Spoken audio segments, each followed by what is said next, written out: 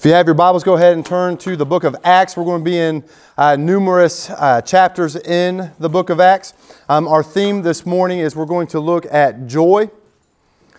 Joy throughout the early church, and what does that mean for us today? So I'm going to pray, and then we'll get to work. All right, let's pray. Father, I thank you for your word. I thank you for gathering us here on this beautiful fall day. Father, I pray as we dive into this topic, I pray that we seek your presence, because it's in your presence where the fullness of joy is found. And so I pray from the youngest to oldest, you show us how we can live a life filled with joy. So it's in Jesus' name I pray. Amen. All of us in the room have something in common, and that is that we seek joy. We enjoy things, and so we will seek that out. And so everybody in the room knows how to have joy. We have an example from this past Friday night. Our football team's going down to the field and we score a touchdown. You see, I believe this is Quantez scoring. You see Mario coming.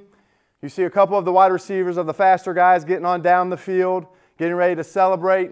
Mike Hall, typical praise attitude, right? Hands up, touchdown. The most impressive guy here, Mike and Demarion, most impressive guy happens to be right here. Now, this is Phil Madison, right? Phil Madison is about 5 feet off the ground.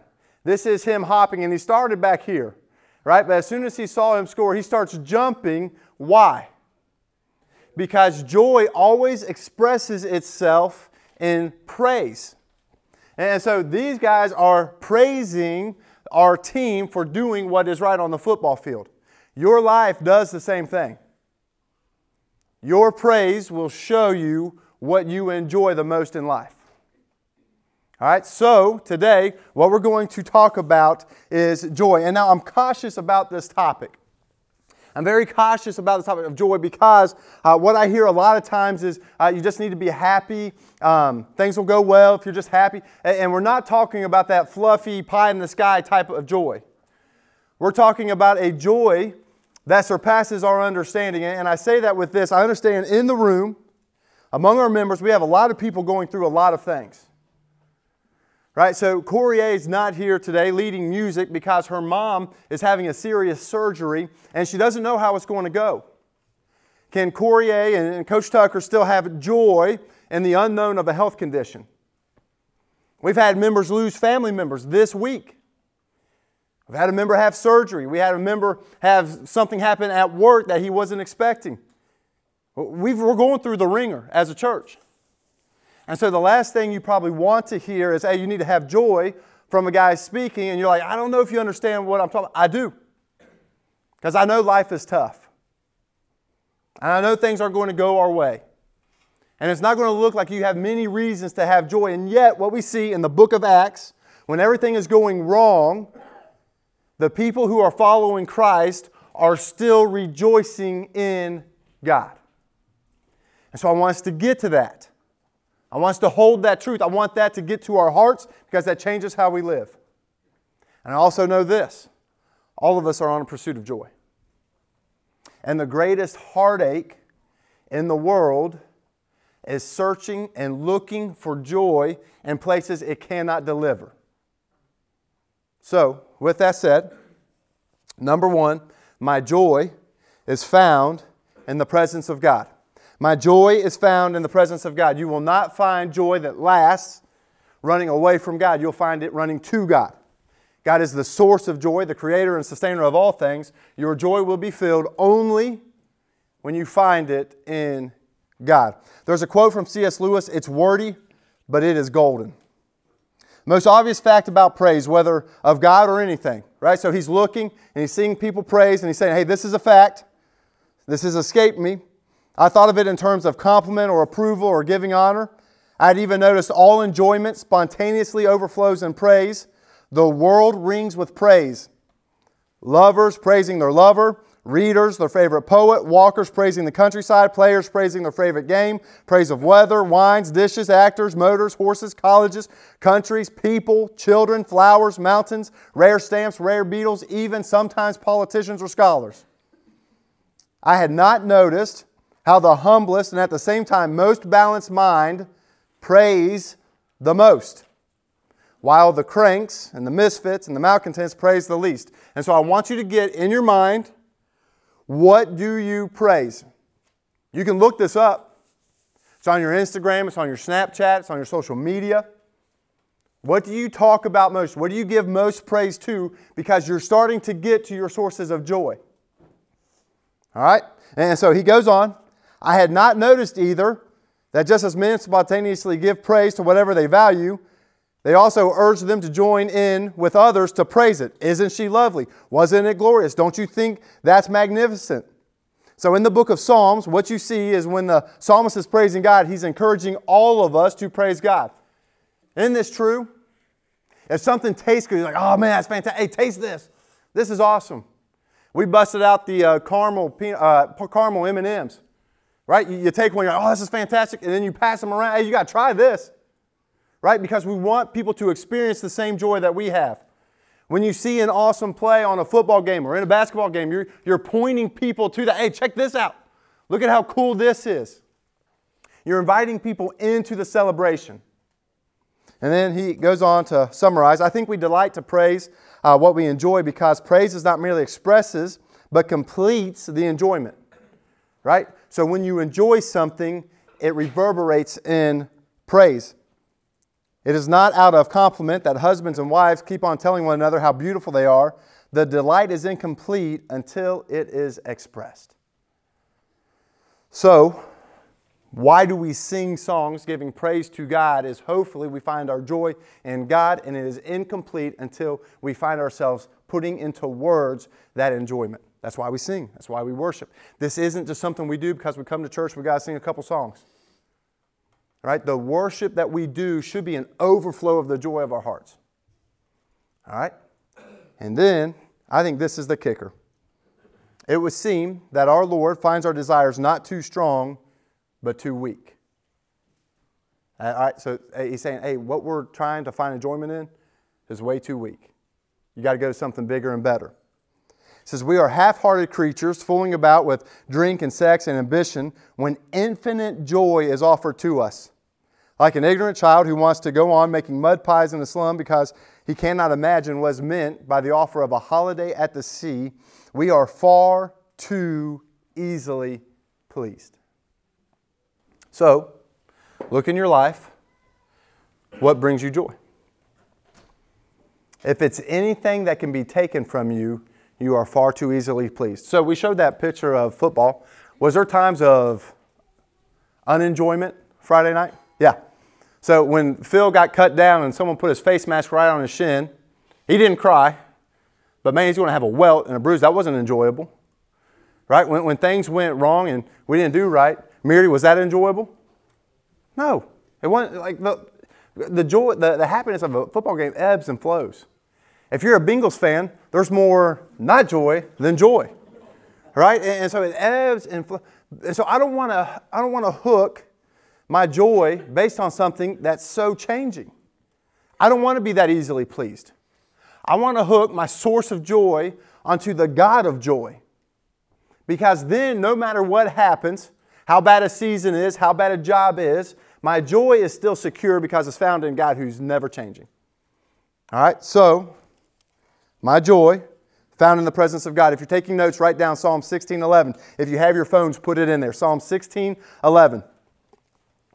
This is a very, very important verse. This is one of the verses that you should order your life around. It says, you make known to me the path of life. In your presence there is fullness of joy. At your right hand are pleasures forevermore.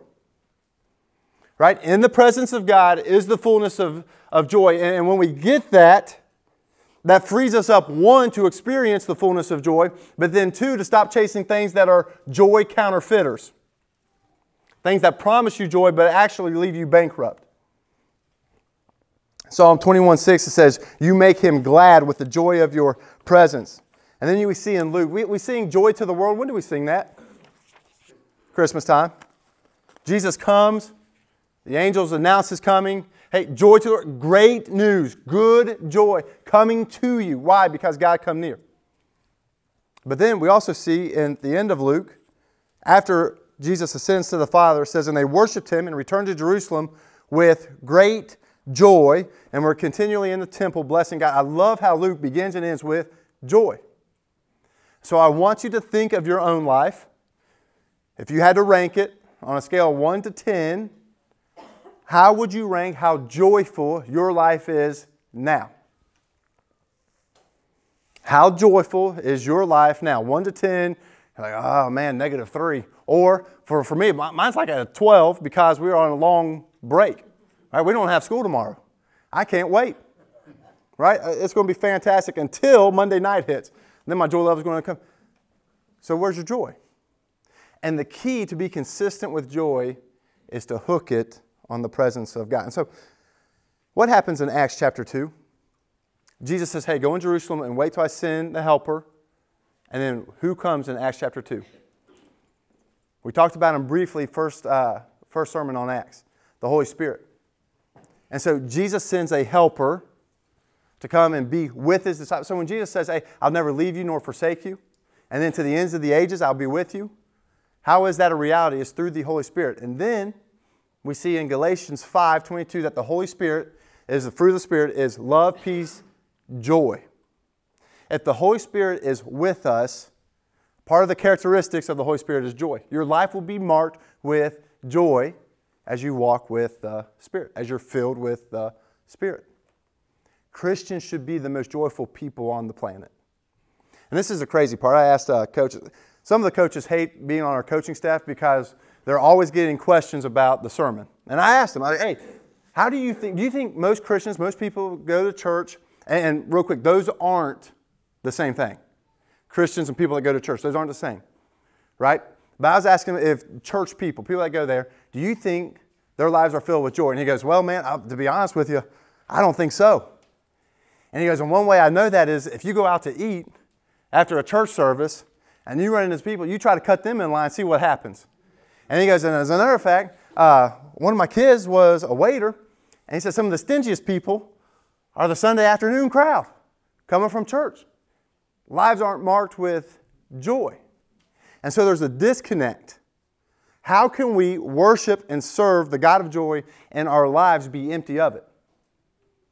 We might not have the Spirit. We might not know Christ. Because if you know Christ and you're filled with the Spirit, you're going to be marked with joy. And then I thought of an idea. You guys, if you've ever been to the Reds game, they do the different things where you got to keep track. Meardy, you're up. I'm going to try to do this fast and get you. Try to keep an eye right here, right? If you can figure out what's underneath there, you win. All right? Middle? This one? Awesome. All right. What's the point? You'll never find it, right? Because it's not there. But a lot of us are trying to look for joy like it's underneath a cup and it'll never, ever be there. So, hey, now get this point. And listen, this is for young and old. Your joy is not found in retirement, isn't found in a high paycheck or a bonus or hitting the lottery. Your joy isn't found in an awesome car, the best girlfriend or best boyfriend, best husband or best wife. Your joy is not found in health. Your joy is found in Christ. And everything else can go, but if you have Christ, you'll be filled with joy.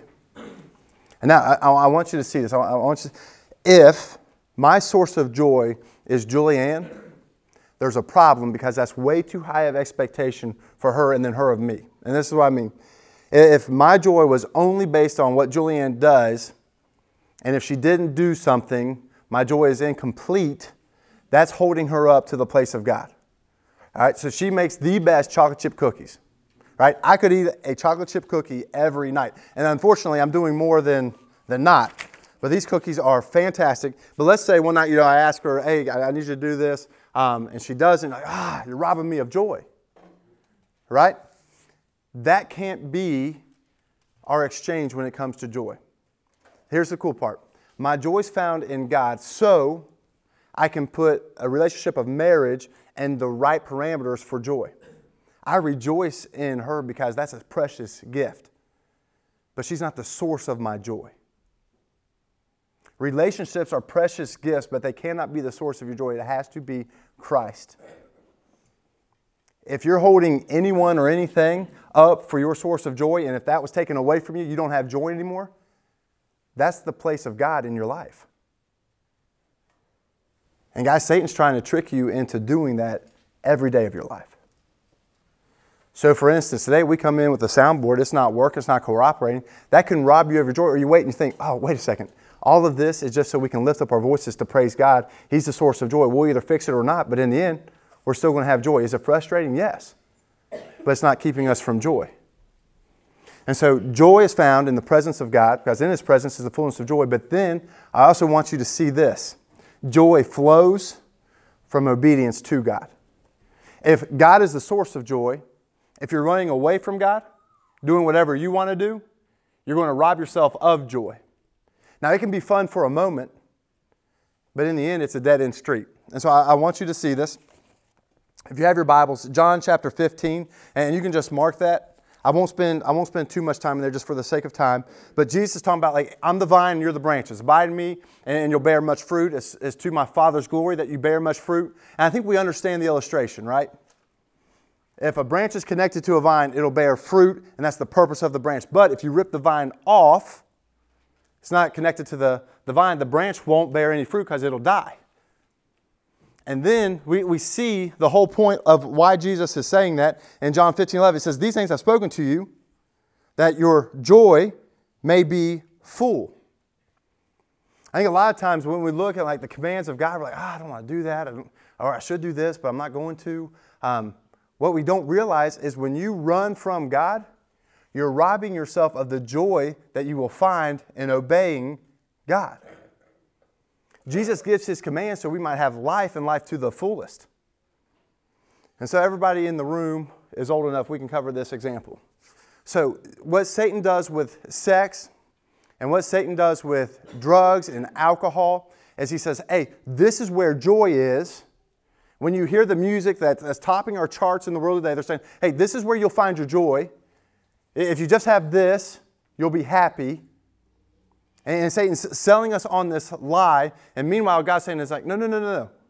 This is where the most joy is found. So, with sex, where does God give it? Sex is a good gift to His people, but it's found with parameters. Where are the parameters? Sex is to be enjoyed by a husband and wife in the concepts, the confines, and the commitments of marriage. And it's to be enjoyed. And what happens is people think that, hey, you know what, that's old fat, that's a long time ago. I'm going to do whatever. And what happens is people run over here and they think they can have sex with whoever and however and do whatever they want. And what happens is there's heart, regret, and shame over here. Because it's not meant to be enjoyed over here. God says, hey, this is the way to enjoy this gift. You know, gasoline is great for my truck. It's not great if I get it on the carpet in my house. Right? There's certain ways things work, and God's given us the guidelines. And now the cool part, if you messed up in the area of sex, there is forgiveness, and there is peace, and there's restoration in Christ.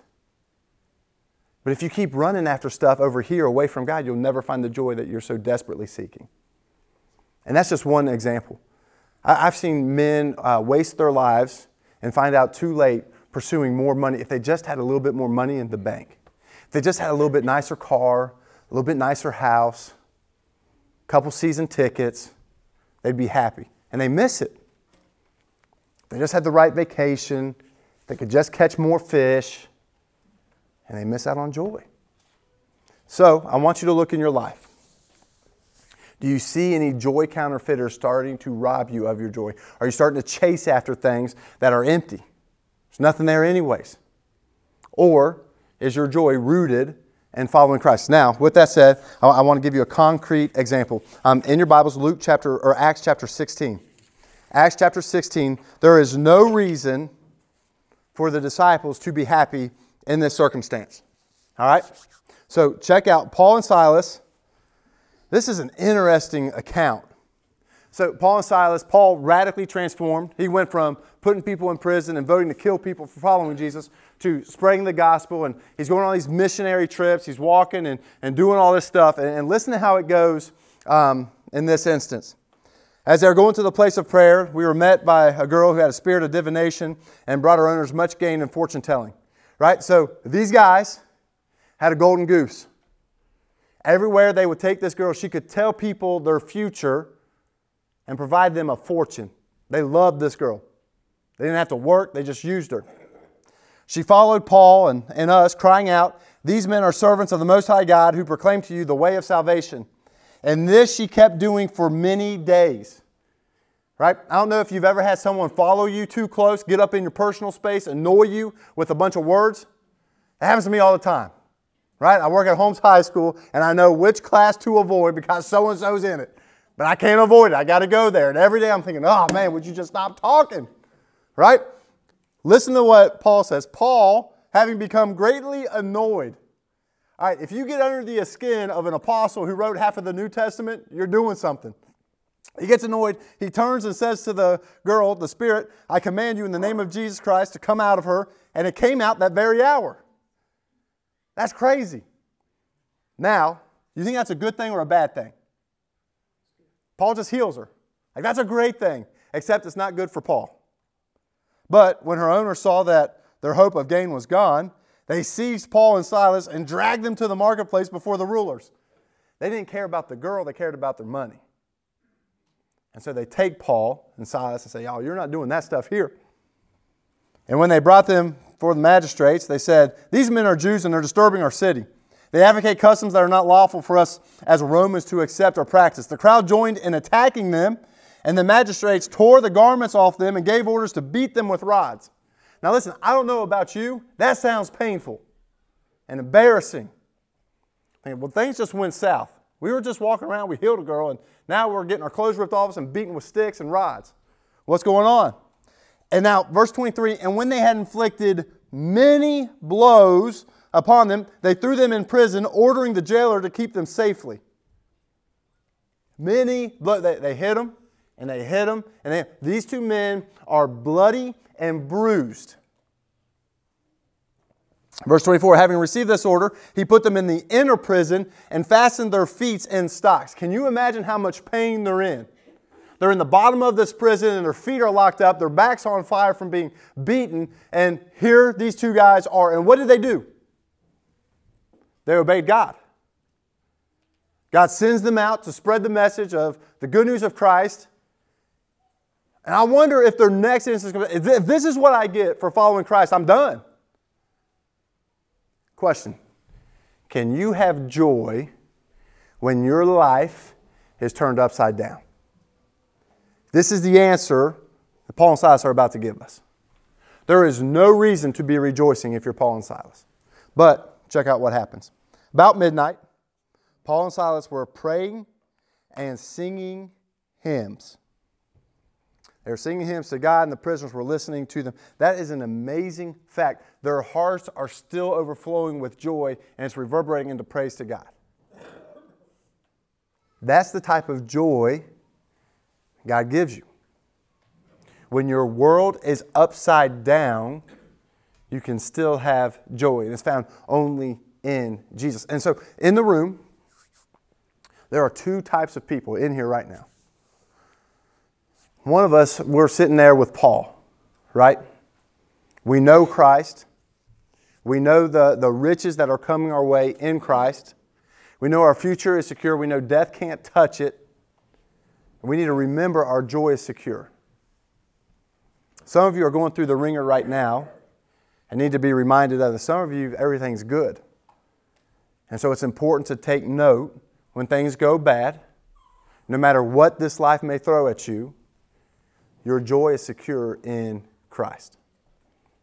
Now, I think nobody in here will be locked up, beaten with rods, and shackled in the dungeon of a prison for sharing the gospel. But I can guarantee you this, your life will be hard. And if you're following Jesus, what you're promised is more suffering. But in that suffering, you also will experience joy that is untouchable.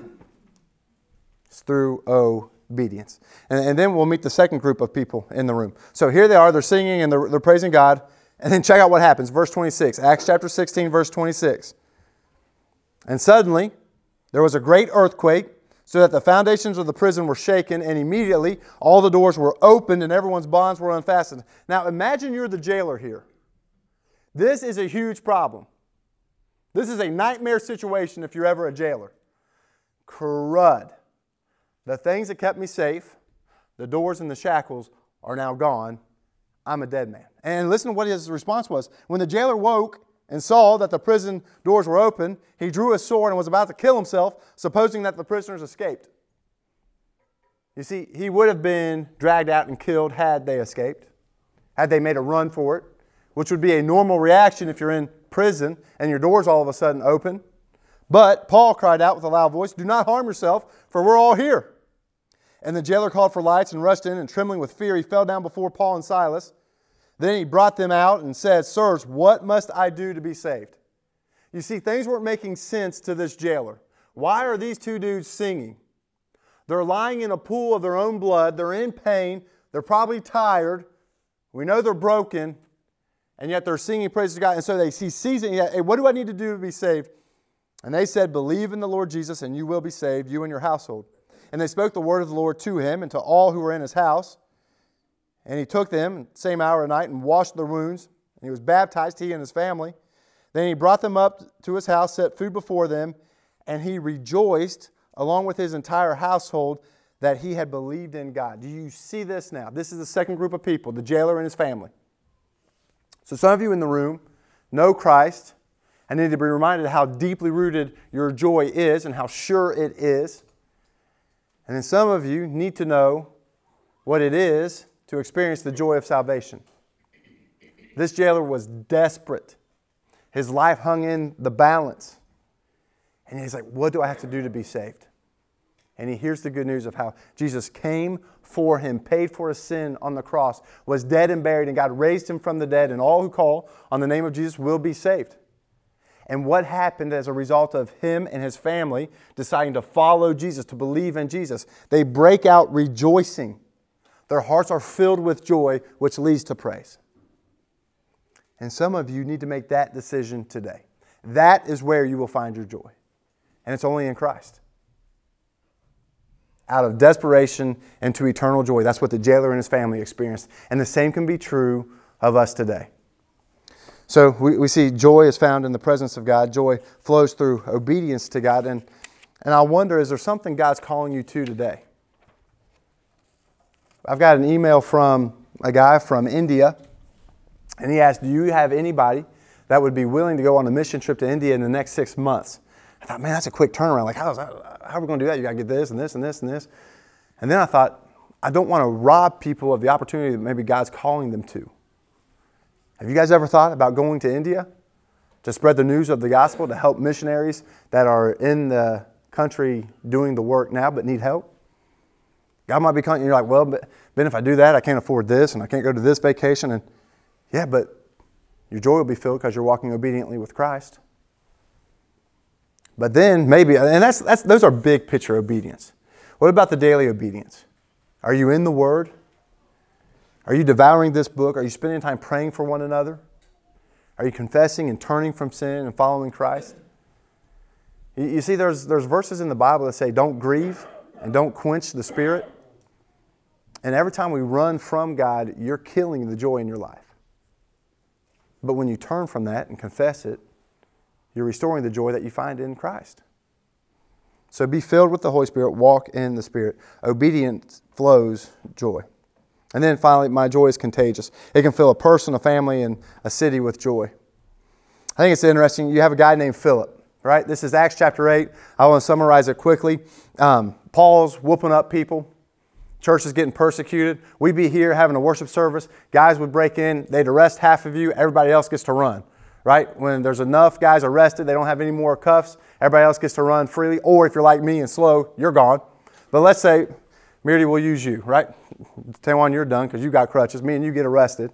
You make a run for it. You're like, I ain't going back to Covington. They arresting people for going to church. He starts running, going down to Flowtown. He's in Florence. and he's spreading the gospel there. But guess what Jameer takes with him? He takes with him the gospel, and the gospel, when he spreads it, leads to joy. And what happens is cities are being filled with the gospel, and they're overflowing in joy. And so half of us get arrested, it stinks, but we still praising and worshiping God in the jail. Half of you guys are going, and as you're going, you're spreading the gospel, and joy just keeps spreading. That's what you see in the book of Acts. What would it look like in Covington for our neighborhoods to explode in joy to God? Rejoicing about the forgiveness of Christ. Rejoicing about being made new in Christ. Rejoicing about having their sins forgiven. About having eternal life. What would that look like in Covington? What would that look like in northern Kentucky? What would that look like in the places you work? What would that look like in your homes? You see, joy is contagious. And as the gospel spreads, people break out rejoicing. There was this guy, this Ethiopian eunuch. He's on a chariot, and Philip, after spreading the gospel to these cities, he sees them, and God's like, hey, I need you to go to that chariot. Jumps up in the chariot, and he tells this Ethiopian about the gospel. And then I want you to hear how this conversation is. After he's baptized, Spirit of the Lord led Philip away, and the eunuch saw him no more, and he went on his way rejoicing. And what we find in church history is Ethiopia was a hotbed for Christianity in the first century. Why? Because Philip was obedient, got to a guy that was going there, told him about the gospel, and in his joy, in his praise, he spread it. Spread the gospel. It can happen on an individual level. It can happen on a family level. It can happen on a neighborhood level. It can happen in a city level. And so one thing that I want you guys to join with me in praying for is pray for your schools to be filled with joy as they hear the gospel. Pray for our city, specifically Covington, to be filled with joy as a result of the gospel. Because joy is contagious. And joy is full when it's found in Christ. So I'm going to leave you with this, the two groups of people. Paul leaves a command, rejoice in the Lord always. Again, I say rejoice. And that's written in the book of Philippians. You know what happened, where he's writing that book from? He's writing it from a jail cell. I want you to listen to Paul's life, his resume, you would say. And then when he says, hey, I want you to rejoice, and it's not an option. He said, you're going to do this. Rejoice in the Lord always. Again, and so rejoice in the Lord always. I want you to think about that as I'm reading to you some of the tough times in Paul's life. This is found in 2 Corinthians 11, 23 to 28. He's talking to some other people that are questioning his authenticity. And he says, with far greater labors, far more imprisonments, with countless beatings, and often near death. Rejoice in the Lord always. Again, I say rejoice. 5 times I received at the hands of the Jews 40 lashes less 1. 40 lashes less 1. You want to know why they didn't do 40? Because usually that killed a person. And so 5 times he is beaten within an inch of his life. And then he says, hey, rejoice in the Lord always. Again, I say rejoice. 3 times I was beaten with rods. Once I was stoned, right? He was drug out of the city. Guys threw rocks at him. And the only reason they stopped throwing rocks is because they thought he was dead. And then Paul says, hey, rejoice in the Lord always. Even if you are almost murdered. 3 times I was shipwrecked. This is the sad part. If he wasn't walking, he's on a boat. And man, you don't want to be on the same boat as Paul. 3 times he experienced shipwreck. At night and a day, I was adrift at sea. If you guys have ever been to the ocean, we were in the ocean, and there was a manatee. But listen, when you're in the ocean and you see something big and dark in the water, you don't have time to think, oh, is that a manatee or not? What happens? You're terrified. You start sprinting to the shore. Paul here, a night and a day, he's just drifting, trying to get to the shore. Right? This is a man who planted a ton of churches, who wrote half of the New Testament, rejoice in the Lord always. Again, I say rejoice. And he's floating at sea, and he probably thinks this is about it. On frequent journeys, and danger from rivers, danger from robbers, danger from my own people, danger from Gentiles, danger in the city, danger in the wilderness, danger at sea, danger from false brothers, and toil and hardship, and through sleepless nights, and hunger and thirst, and often without food, and cold and exposure, rejoice in the Lord always. You see, when I hold up Paul's life to mine, man, I've got it made in the shade. Got it made in the shade. but I wonder if my joy matches his. And so one thing I want to see throughout the book of Acts, I want our church to be marked with joy. I want us to rejoice at the things God is doing. And He is doing a work in our city and in our schools and in our community. And I want it to be marked with joy. Why? Because we serve the God of joy. And in His presence is the fullness of joy. And then I'm going to leave you with this verse, Hebrews 12, 1 and 2. And here the writer's talking. It says, therefore, since we're surrounded by such a great cloud of witnesses, let us lay aside every weight and sin which so clings so closely, and let us run with endurance the race that is set before us, looking to Jesus. Now this is the key. Looking to Why are we looking to Jesus? Does Jesus set an example in how we're to pursue joy? Absolutely. Looking to Jesus, the author and perfecter of our faith, who for the joy that was set before Him endured the cross. Now, I don't know about you, but being nailed to a cross, your hands and your feet, a spear run through your side, that doesn't sound very enjoyable to me. So what's that joy? What is He talking about there? He's talking about obeying to the Father and seeing through the cross at what was going to come. Mainly that you and I and everyone who believes in Christ could be saved. That's the joy that He set before Him so that He can endure something as painful as the cross, enduring the wrath of the Father for sin. He's like, that's not a big deal compared to what's on the other end of the cross. And that is true for you, and that is true for me. No matter what happens, let's say, God forbid, I'm diagnosed with cancer in the next week, and I'm gone within the year. Guess what? My joy is sure because I know how this thing ends. Death is not the end. Heaven is promised. Christ is sure. He will lead me home. You cannot touch my joy. I'm going to look to Jesus, who for the joy set before Him endured the cross. Let's pray. Father, I thank You for gathering Your people here this morning. Father, I pray for the two groups of people in the room, those who have yet to experience the joy of salvation.